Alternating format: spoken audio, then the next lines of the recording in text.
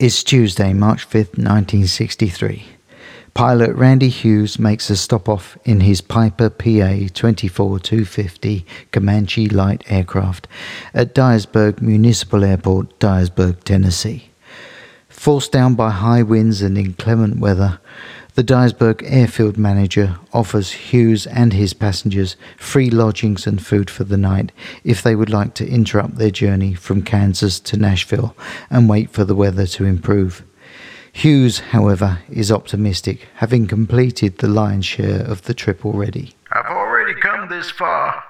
We'll be there before you know it. After only an hour's rest and despite having no training in instrument flight, Hughes, along with his passengers, Cowboy Copas, Hawkshaw Hawkins, and 30-year-old singer Patsy Cline, leave Dyersburg for Nashville at 6:07 p.m.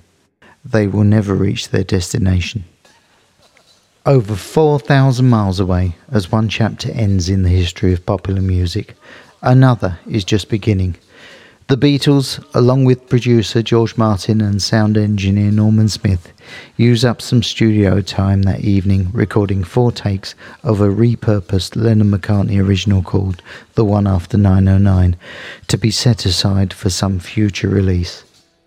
They had spent the afternoon session recording the A and B side of their third single, From Me to You, coupled with Thank You Girl.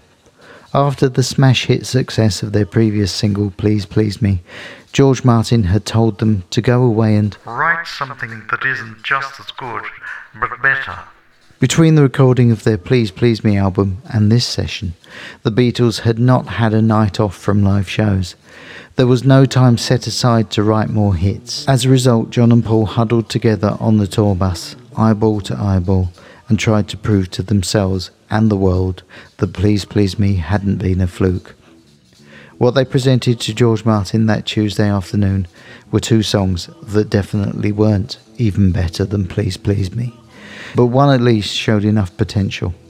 If George applied all his producer skills upon it, it might be hit material.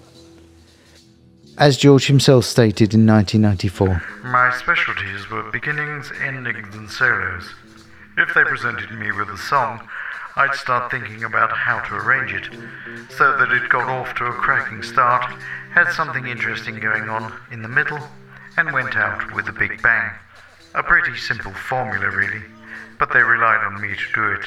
As presented to George in Studio 2, From Me to You began with an intro phrase played on guitar by George Harrison. George Martin, feeling this wasn't ear-catching enough, suggested a vocal and harmonica intro playing the same tune. It would also be a recognisable callback to the Beatles' previous 2 singles. The Beatles had not planned for this. John hadn't even brought his harmonica to the session. One had to be hastily borrowed from a technician. The Beatles recorded 3 takes, the third one being complete enough for John Lennon to declare that they couldn't improve upon it. But the song was only found to be 1 minute and 50 seconds long. Take 4 was played at a faster pace, shaving another 5 seconds off the running time. Clearly the song wasn't long enough for a single release. At this point, George Martin paused the recording and went down the stairs from the control room to the studio floor. His suggestion to lengthen the song and add dynamics was an instrumental section after the third verse, based upon the intro with a call and response vocal line, From Me to You, and then a return to the hook of the song.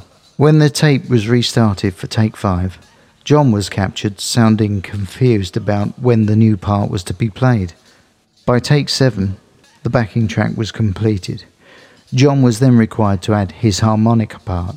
He nailed the intro and instrumental section in one go, but missed his cue totally for the end of the song. As the tape stopped, a bewildered John asked, Was I meant to be playing then? In the afternoon, George Martin had taken a hastily written 5-day-old tune and turned it into a pop production and the Beatles' first official nationwide #1 record. The Beatles' words are very much of their time. I will present as much context for their statements as I can, but there will be language and views expressed that may not fit with modern sensitivities. But this is 1969. Until they invent the time machine, these words remain unchangeable. Good morning. 9, 8, 7, This is roll 6, 29. 5, 4, 29. 3, 2, 1. Can't operate under these conditions, boy. we're coming out. It's like that. We're striking. That's what it is. It's like a strike. And that's what we're going through now, really, is that we've got to readjust to each other. I've got so many songs, but I've got my quota of tunes for the next 10 years or album. I won't lie, I'm not too good. The winter of discontent with the Beatles.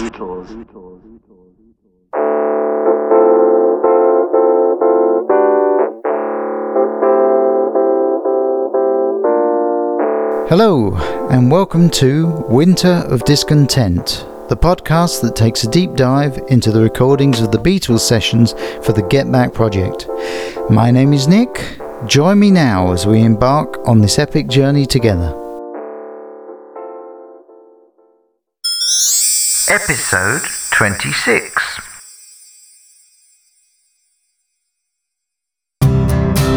I must give credit to the podcast producing the Beatles for the details of the From Me to You session that we used in our pre-credit sequence.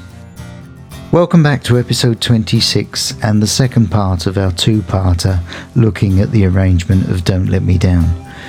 From this episode onward, everything we discuss will have the benefit of access to Peter Jackson's astonishing Get Back documentary. Already some of the abiding myths about these sessions have been disproved conclusively.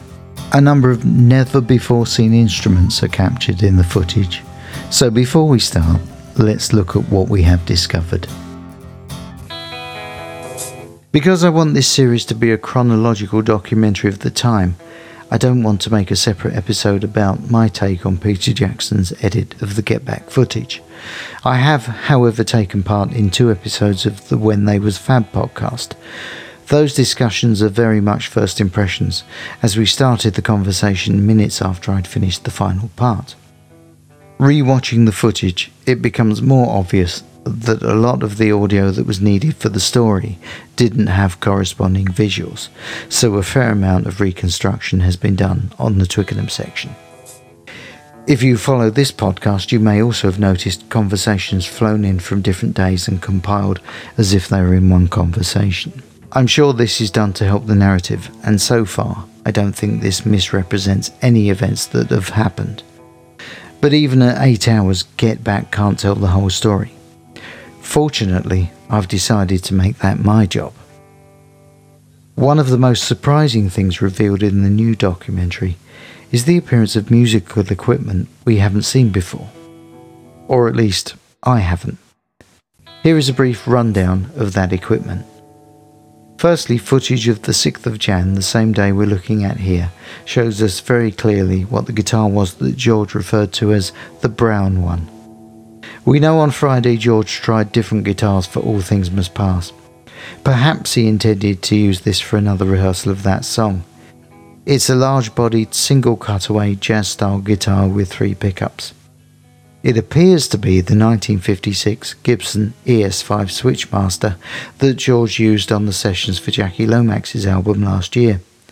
George plays a bluesy part on it, then briefly plugs it in, but it would appear he soon switches back to Lucy the Les Paul. Also on the 6th of Jan, John is captured plugged into a couple of different amplifiers. I've managed to find audio of John switching amps before lunch, but there are 2 different ones pictured in the footage. Firstly, a cream-coloured amp head and speaker, which is a 1965 blonde Fender Bassman amp that had been used in the studio since the Rubber Soul sessions, mainly for bass but also for guitar. John is also seen on this day plugged into an Ampeg B15 head and speaker. This is mainly used as a bass amp, but one commentator has speculated that it could have been used to amplify the Lowrey organ, and John borrowed it to change his guitar sound also. It's pure speculation on my part, but since the blonde Bassman amp was used by George later in 1969 on his tour with Delaney and Bonnie, it may be that the Ampeg is the one that's making the unpleasant distorted noise that John is unhappy with. On January 8th, George is seen with an unusual looking acoustic guitar. It's a normal Dreadnought acoustic shape, but the headstock is the shape of a Fender Stratocaster with 6 tuning pegs on one side. This is the Fender Wildwood Acoustic. This is believed to be part of the package of instruments supplied by Fender for this project. This includes the guitar and bass amplifiers, Fender Rhodes keyboards and George's Rosewood Telecaster, and the PA system. It doesn't appear to be used again after this date, however. Another oddity captured in the footage at Apple Studios is a hollow-bodied bass seen leaning against the chair behind Paul. This looks very much like an Epiphone Rivoli bass in Sunburst. It's basically the bass version of the Epiphone Casino that Paul, John and George are using. I can't find much information on this bass. It is right-handed, but its symmetrical body means it could be played upside down, but I can't see if it's strung that way. Maybe when we get to the Savile Row sessions we'll find out more. By far the most astonishing bass captured in the documentary, however, is Paul's 1961 refinished Hofner bass. The same bass that many commentators, including me, believed to have been stolen from Twickenham Studios sometime after the 3rd of January. It's clear now that Paul switched to the 1963 model because he preferred it, and the bass remained in his possession when they moved to Apple Studios. So where it was stolen from is unclear. It is possible that one of Apple's notoriously light-fingered staff may have taken it. Maybe we'll learn more by studying these tapes.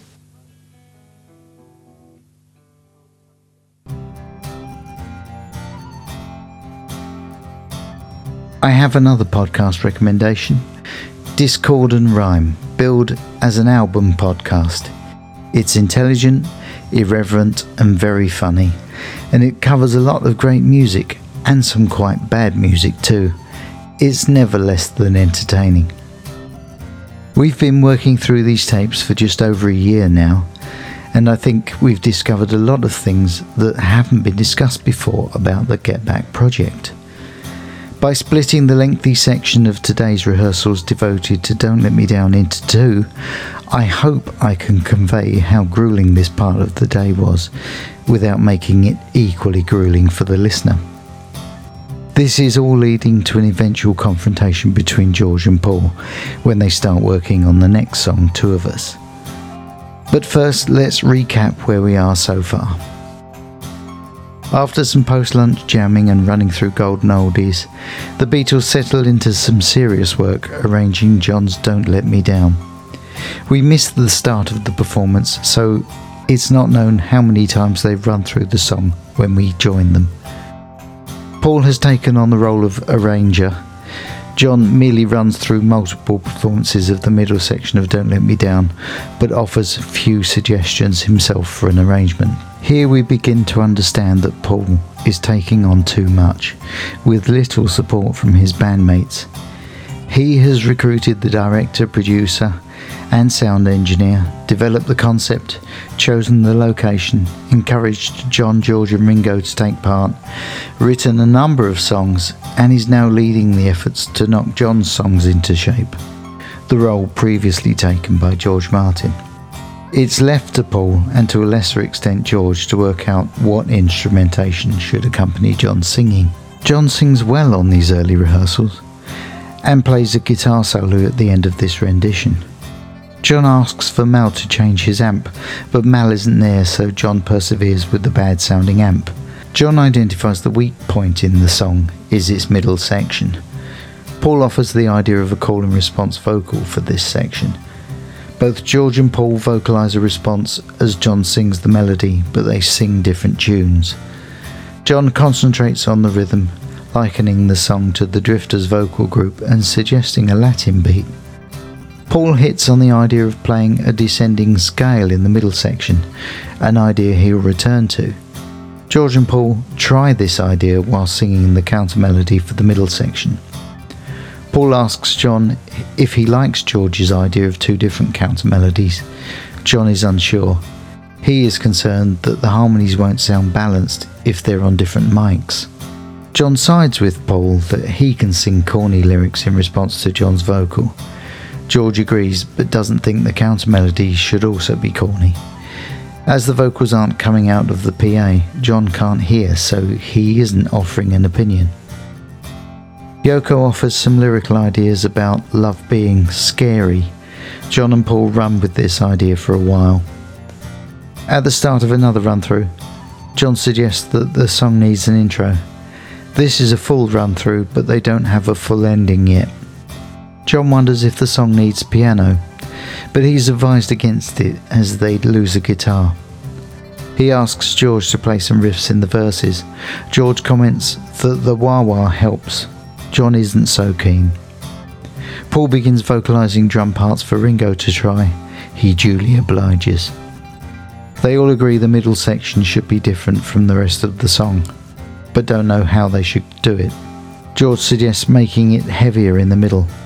John states that the choruses are already heavy enough. Paul, now focused on the drum pattern for the verses, finally hits upon the drum part used in the finished recording. Ringo plays it impeccably. Now let's join the Beatles for part 2 of this rehearsal for Don't Let Me Down.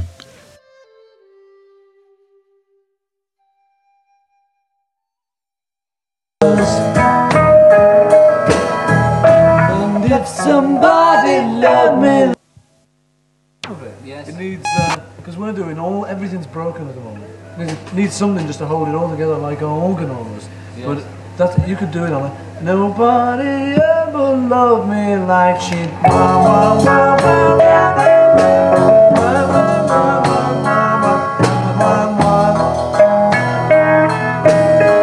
has to be each one has to be as loud as the other.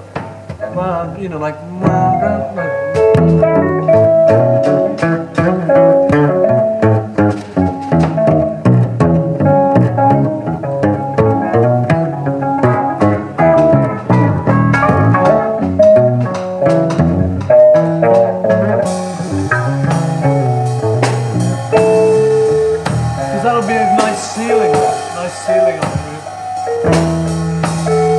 Nobody ever loved me like she does.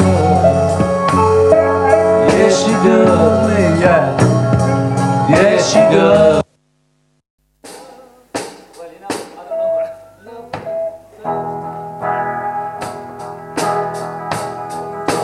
Another run through of the middle eight. Like for that. I'm in love for the pattern.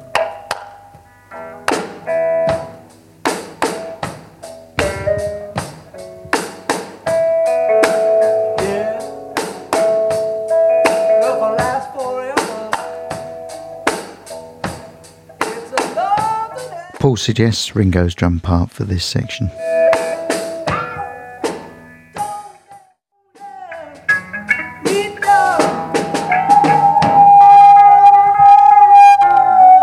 Feedback from the PA, Paul vocalises along to it.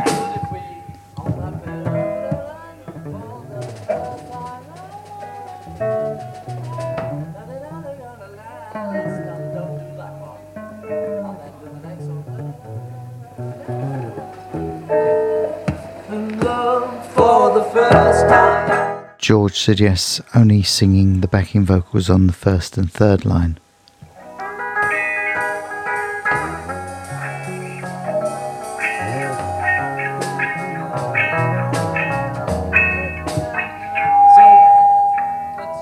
Let's get each different section, really. Don't Let Me Down. Don't Let Me Down's normal drumming, isn't it? Just heavy and and then Nobody Ever Loved is a break-up. And then John completely on board with Paul's drumming ideas. See, George, that's doing each single note there makes the nobody ever loved me like she do.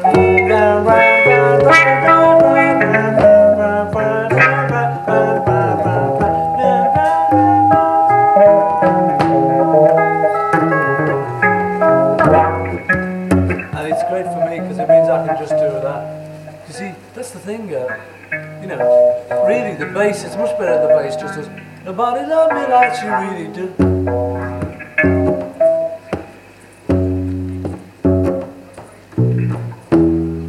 Much better, but there's got to be something in between there, or else I start going. Filling unnecessarily.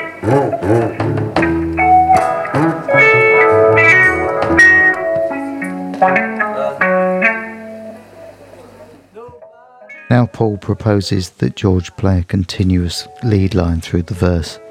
He duly obliges. He also suggests that his bass line should be simple. Now what are the words there? And if somebody ever loved me like it's got. I think so. Strange that Paul doesn't have the words. We know that John dictated them to Malon II. Because let's sort of learn the words, because that's what we're going to be doing. Nobody ever loved me like she does. Who she does, yes she does with that. Somebody ever loved me like she do me, yes she do me, yes she do. Okay. She does the first one. Okay. Nobody ever loved me like she does. And if somebody ever loved me, oh, is it that one? And if somebody ever loved me like she does. Once again, they add an extra beat to the pickup on the second verse. See, that's it. There's a lot of, you know, like, unless we do it on voices or that, you're having to do all the things we do on overdubs. You know, it's a bit like that, because it's all like, okay, as long as they're easy. It's like, well, I'm in love for the dun, dun, dun, dun, dun, dun, dun, dun. We'd have something doing that, I'm sure.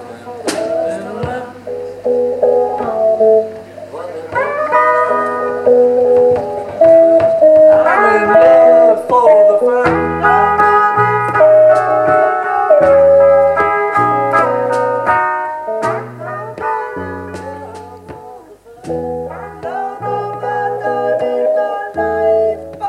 That's actually John playing that double-stopped guitar part there. Now Paul wonders if George should play the vocal part in the middle section, rather than try to sing it. He feels it should be one or the other.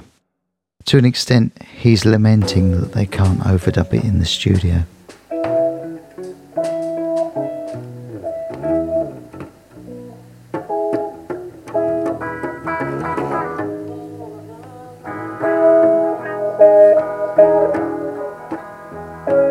George runs through the idea on his own, backed by John and Paul.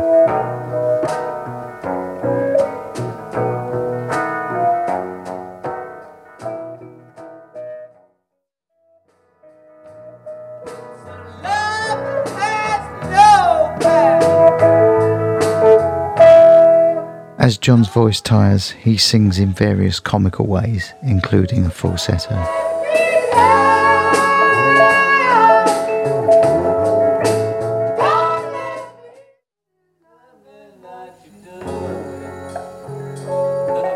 Okay, girls. And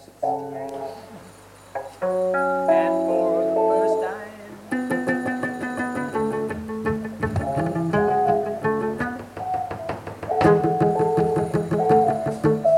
You want to keep fiddling around with this bit till you've got a guitar bit that you know, just the song till you know your guitar. Or what. See, there's a point where we'll have to concentrate on the guitar for each song, you know, where if it's going to play anything. If it's I'm in love for the first time and I'm doing John makes the point that at some point they're going to need to focus on the guitar part. This does put George on the spot. Yeah, that's what I mean, you know. You want to Chuck Berry? Well,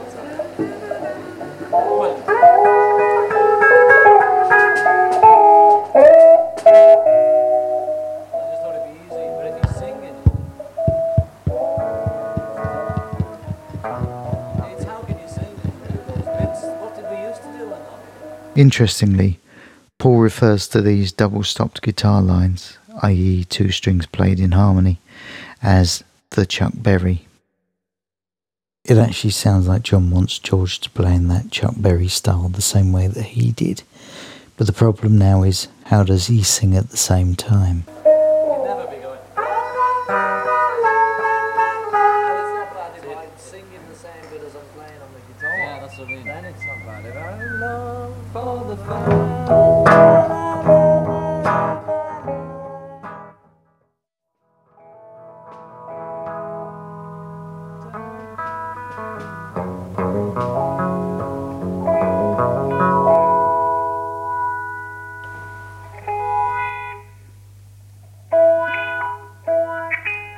Even when George is tuning, he's still using the wah-wah effect.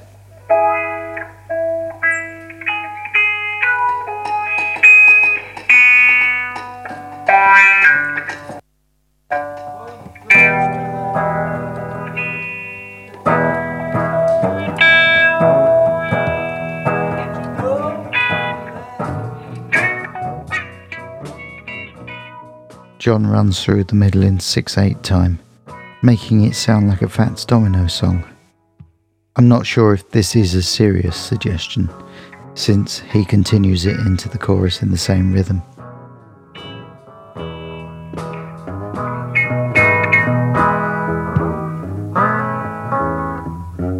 Should we do something else then? For a bit? No? Stick with it. Okay. Then he offers to move on to another song. Paul wants to persevere with Don't Let Me Down. George asks what the date is, but then he wonders when the concert will be. Paul tells him they have 12 days to get ready. What's the date today, by the way? Do you know? Today 6th. Today the 6th, I think so. Yeah. And what day is the 12 days off? What is off? There's 12 days off is when we do it. So we're only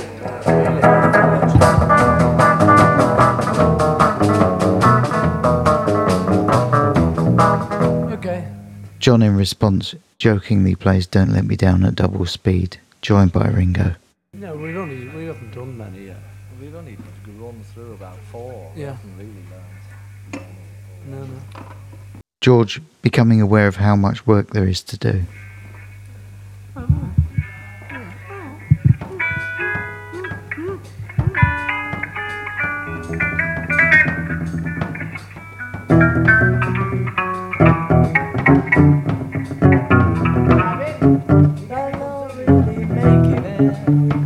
George sings a line that could be improvised. We're not really making it.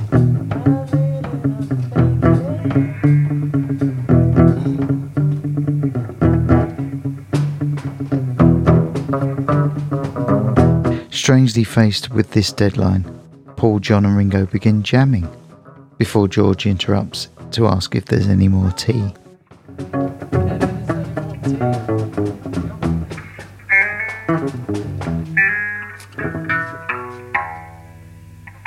Paul counts in, but nobody joins in.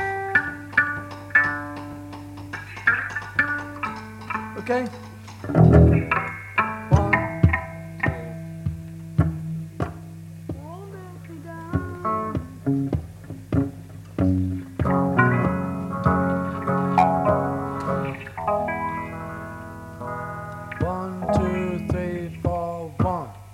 Don't let me down.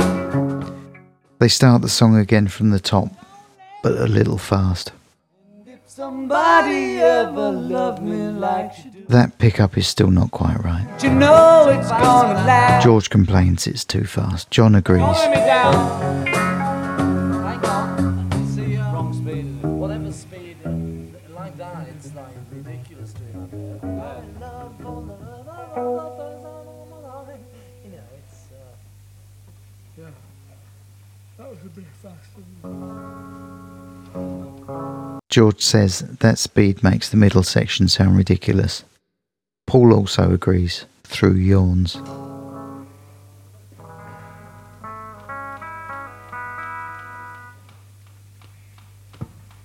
That sounds like Ringo setting the tempo by drumming his sticks on his thighs. Okay, I'll do it the speed then. See, do your voices as well, because you'll just have to do them sometime. Yeah, that time it was just silly. We don't really know what we're saying now. Love for the first time. What are you doing on the Don't Let Me Down bit? Yeah. John now asking George and Paul to demonstrate what they'll be singing in the choruses. Don't let me down. And if somebody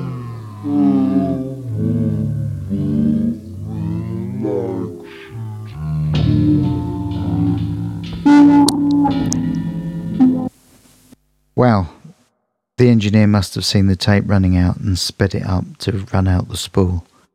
and it's giving us this extraordinary effect. We presume this is the same performance. Once again, John fluffs the third verse. For the first time she shone my sun. Oh, she done.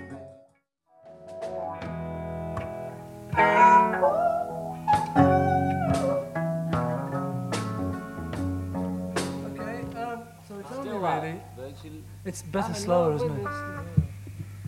Yeah. Still, I'm in love for the first time. So Yeah, strange. it's not happening. John identifying that the middle section is still weak. See, because I mean, it's one of them old bits. You know, it's gonna land. Then what would they do in those days?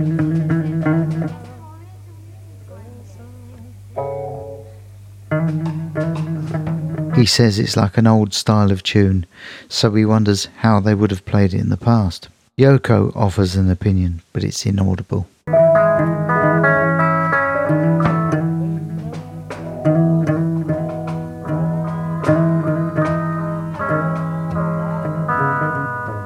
Yeah, I thought that would have been a real aha place. Yeah. I'm in love for.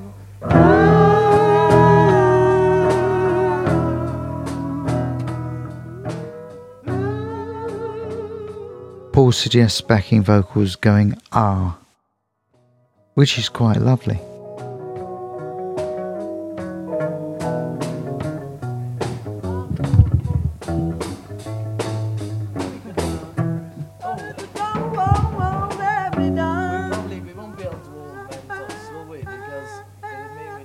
Don't let me down.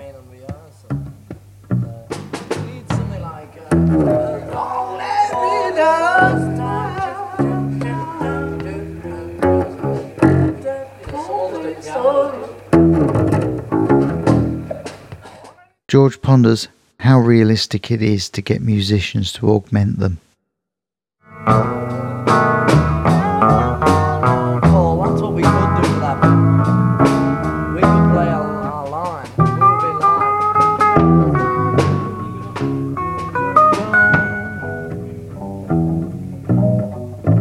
What's that? We could do maybe moving line, like.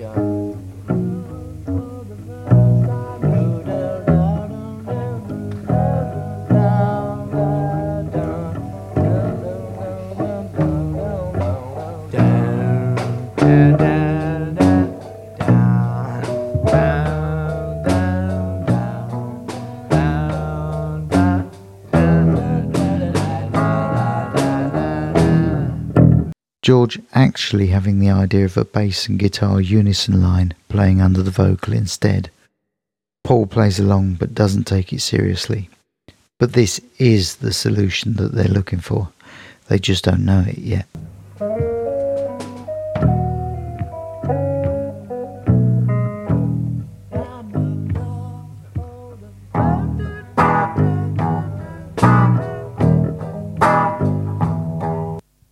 Tape cuts. An alternate version of the R's harmonies. Oh, and have us doing ours.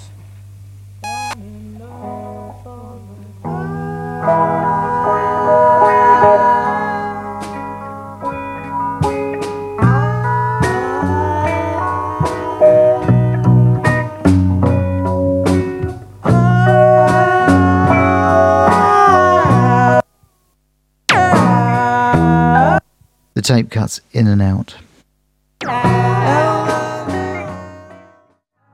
Okay, so look, definitely, let's do what I said in the first place. Yes. Really, just repeat what you're doing. Yes. I think that's the best. That would be the best. Just something that But not feels as in. high as we're doing it. Paul getting a little impatient now. Just do what I said in the first place, for want of a better idea. Tape cuts. Yeah, so do one of those solos, definitely. Paul encourages John to do one of his Chuck Berry inspired solos. Tape cuts again. We'll do Only it get down ones then. that you're singing in your normal voice. That's what we are. Straight.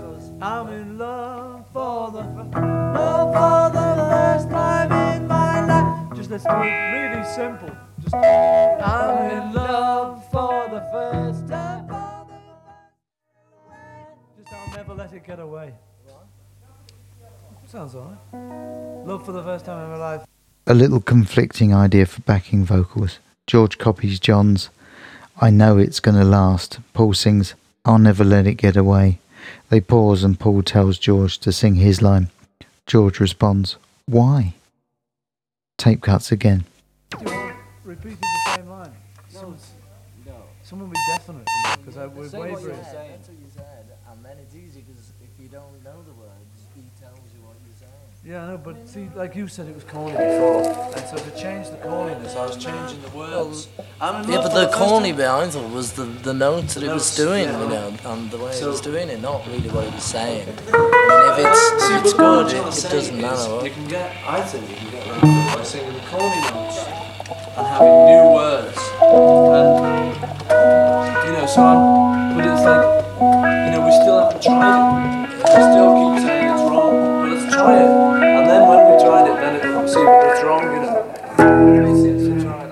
Yeah, I know, but we haven't. We still haven't done this. Love for the first time in my life. Don't you know it's gonna last?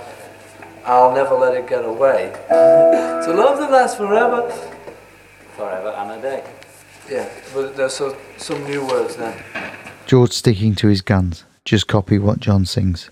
Paul's not backing down, but he's also getting frustrated. And I just haven't heard the two of you singing yet. no, that's what I mean, you know, that's all I want to just Yeah, can you both do it? Because I'm in love for the first. John wants to hear the backing vocals repeating his lines, but Paul continues making up his own lyrics. George corrects him.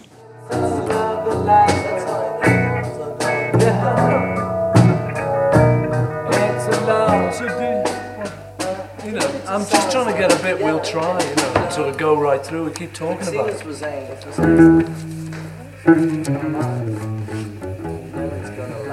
Sure, okay, we'll just repeat exactly what you say.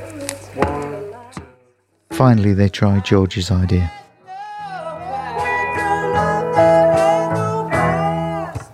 don't let me down. Okay, that's all right. That's Yes, I can't hear you. no. Okay.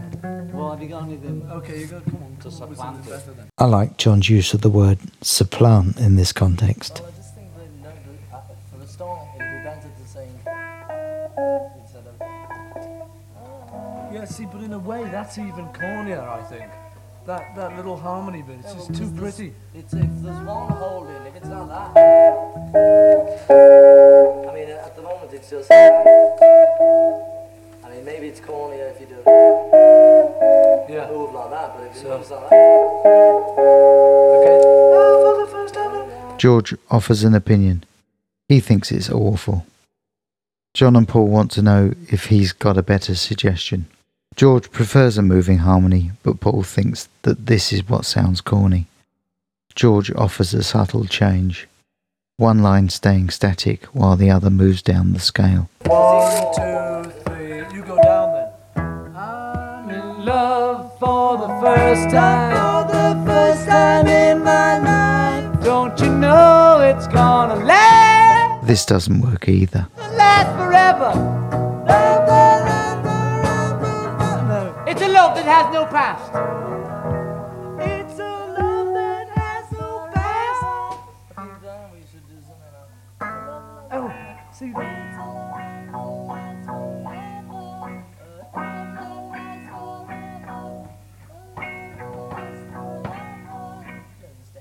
Yeah, well, that's it's the. I think you should just get a corny one first, and then start doing round it. You know, you'll start getting a rhythm to it, so change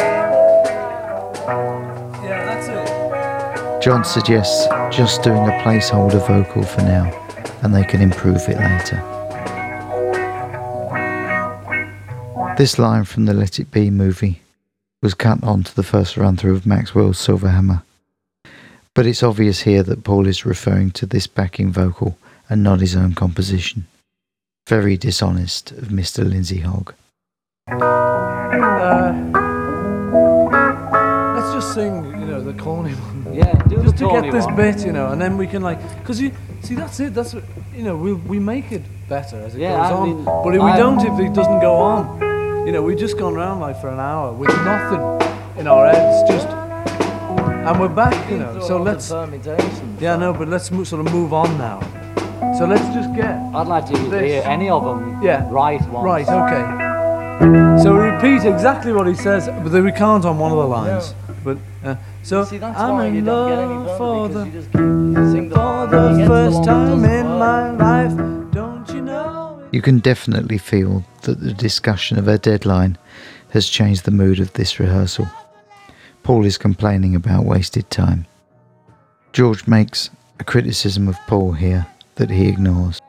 See, that's why you don't get any further, because you sing the one, then he gets the one that doesn't work. That's what I hear. But the gist of it is that there is a problem with what lyrics to sing in this section that never gets resolved. They just keep trying it over and over. Okay. So how about changing around these two? And when you sing "Don't You Know It's Gonna Last," we sing "It's a Love That Has No Past." Then it sings, and then we repeat "It's a love that has no lasts forever." Exactly. And then when you sing "It's a love that has no past," we sing "It's a love that's gonna last." Yes. I So agree. okay. So I'm in love for the first time in my life. It's a love that has no past. We swap that one for the other, so that when he's singing that, we're singing the other. Then "It's a love that lasts forever." Repeat that, even though it sounds funny. It'll be alright. And then "Don't You Know It's Gonna." Let's just try it through roughly. I'm in love. That sounds like George is commenting on the crackling noise of John's dying amplifier. He says, "What's that?" And Paul replies, "It's his amp." Love for the first time. Paul's idea is to swap the words around for the backing vocals. This confuses George. It's interesting that what drives a lot of these decisions are matters of good taste.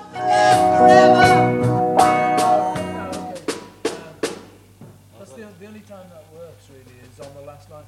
So we say "love for the first." Just try it all exactly as it is. Repeat it.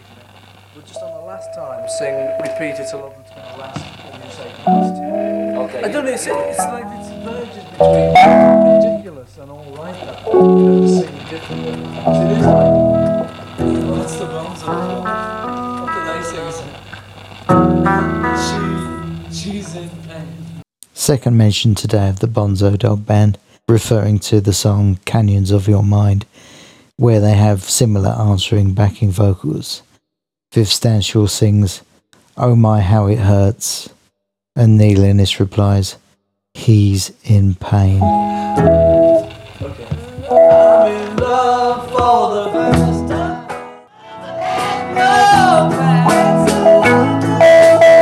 Getting a little closer to that signature riff, so there is some progress.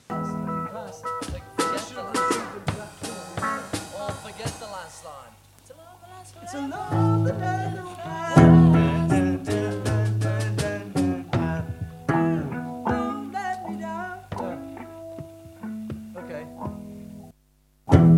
I'm in love for the first time in my life. Don't you know it's gonna last?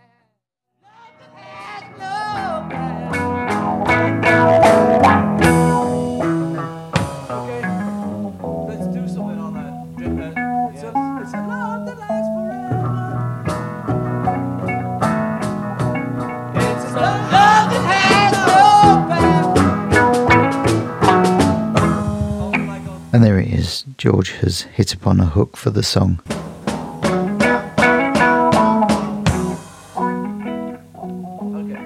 I'm in love for the first time. For the first time in my life. Don't you know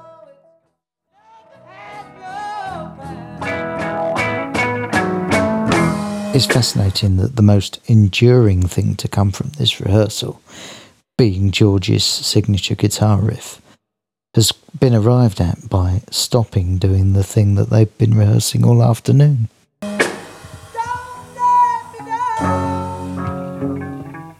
Should we all do?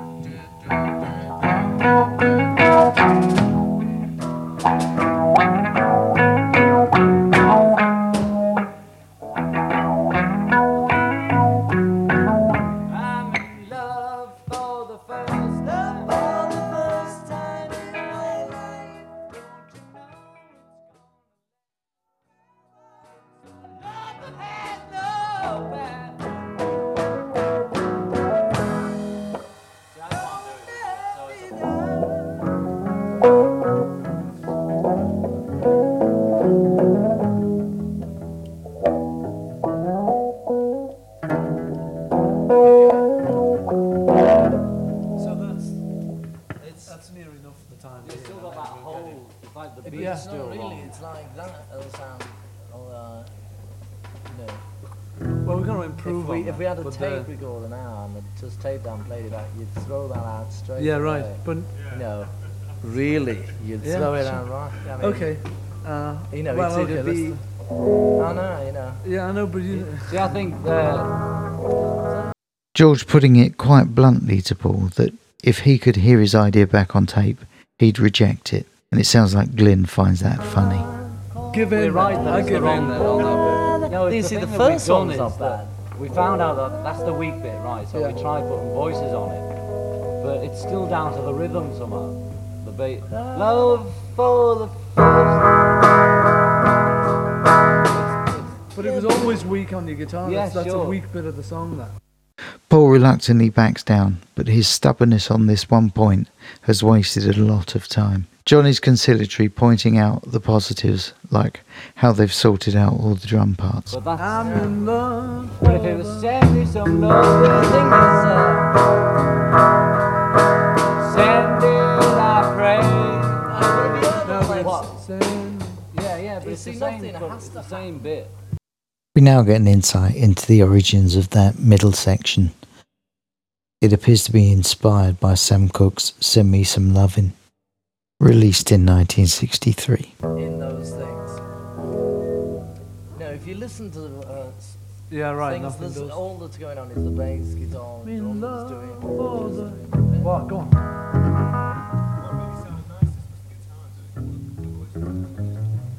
Yeah. Okay.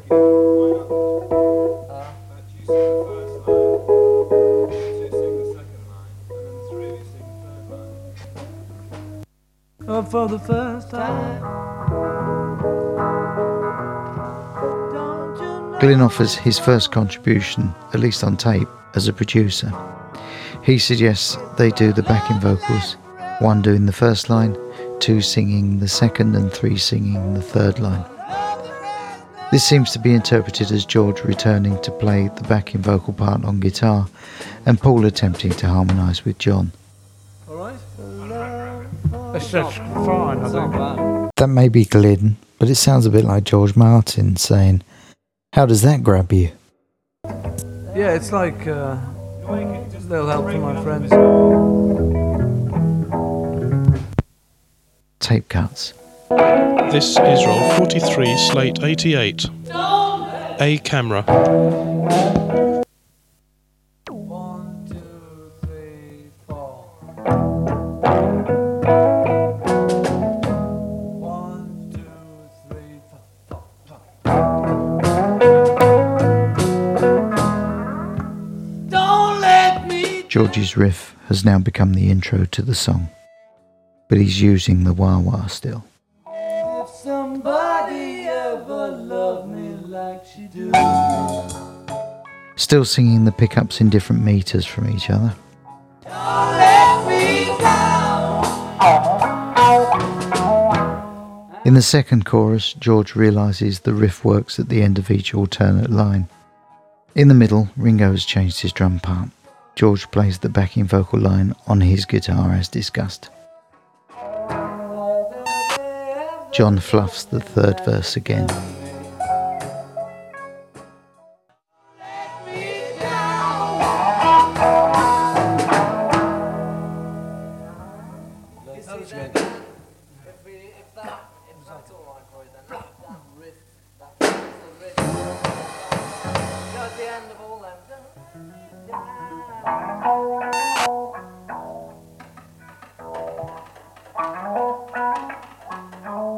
Which you could probably augment maybe with me. Because it just comes all the way. You know. Okay. George checking that riff is okay with John. Slate 89, sync.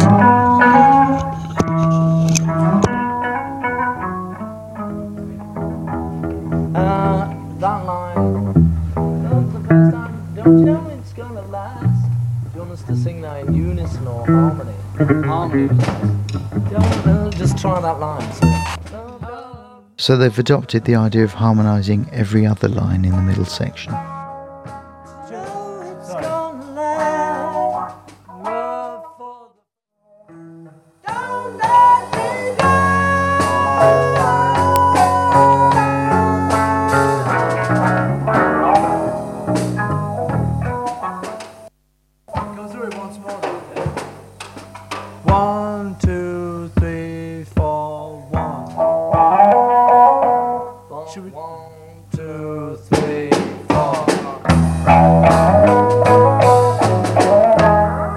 Another run through is much more closely resembling the finished version now.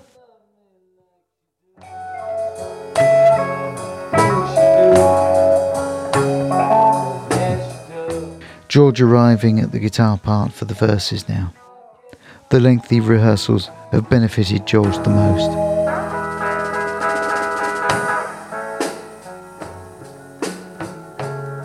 John reverts to the idea of his Chuck Berry style solo at the end. Here we have a really good example of how George, in his guitar playing, adds colour to the arrangement of the song.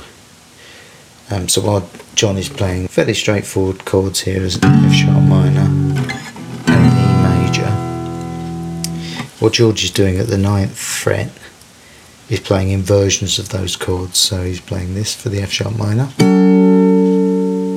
and he's barring the 9th fret for the E. In the chorus, when it's repeating the Don't Let Me Down phrase, he moves from that F sharp minor and then adds an F sharp minor 7th for extra sort of colour to the E. The riff that he's arrived at is in that same position on the 9th fret. And that's basically notes from the E major scale. He's used starting from the 2nd. That's how he's arrived at that. So in that position, he's got those extra strings underneath that he can hit to make it sound a bit thicker.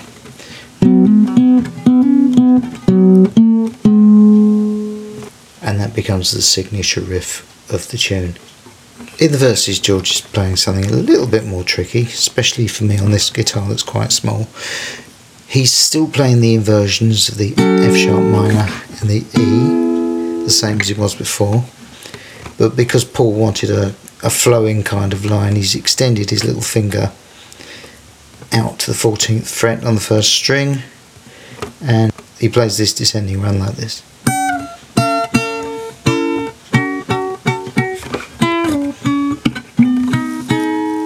And he ends it on that E major 7th, which adds colour to John's E major chord, and then resolves it by playing like that on the E.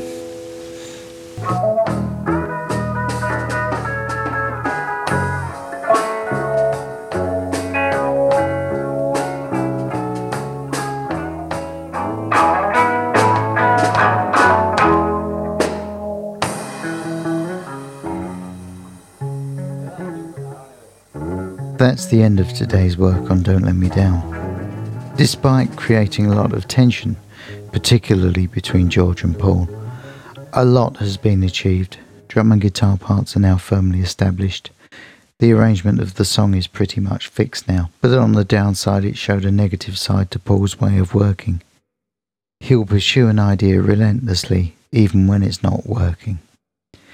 There's a power vacuum being created by John now, not offering any ideas of his own, which leads to George and Paul having open disagreements over what to do.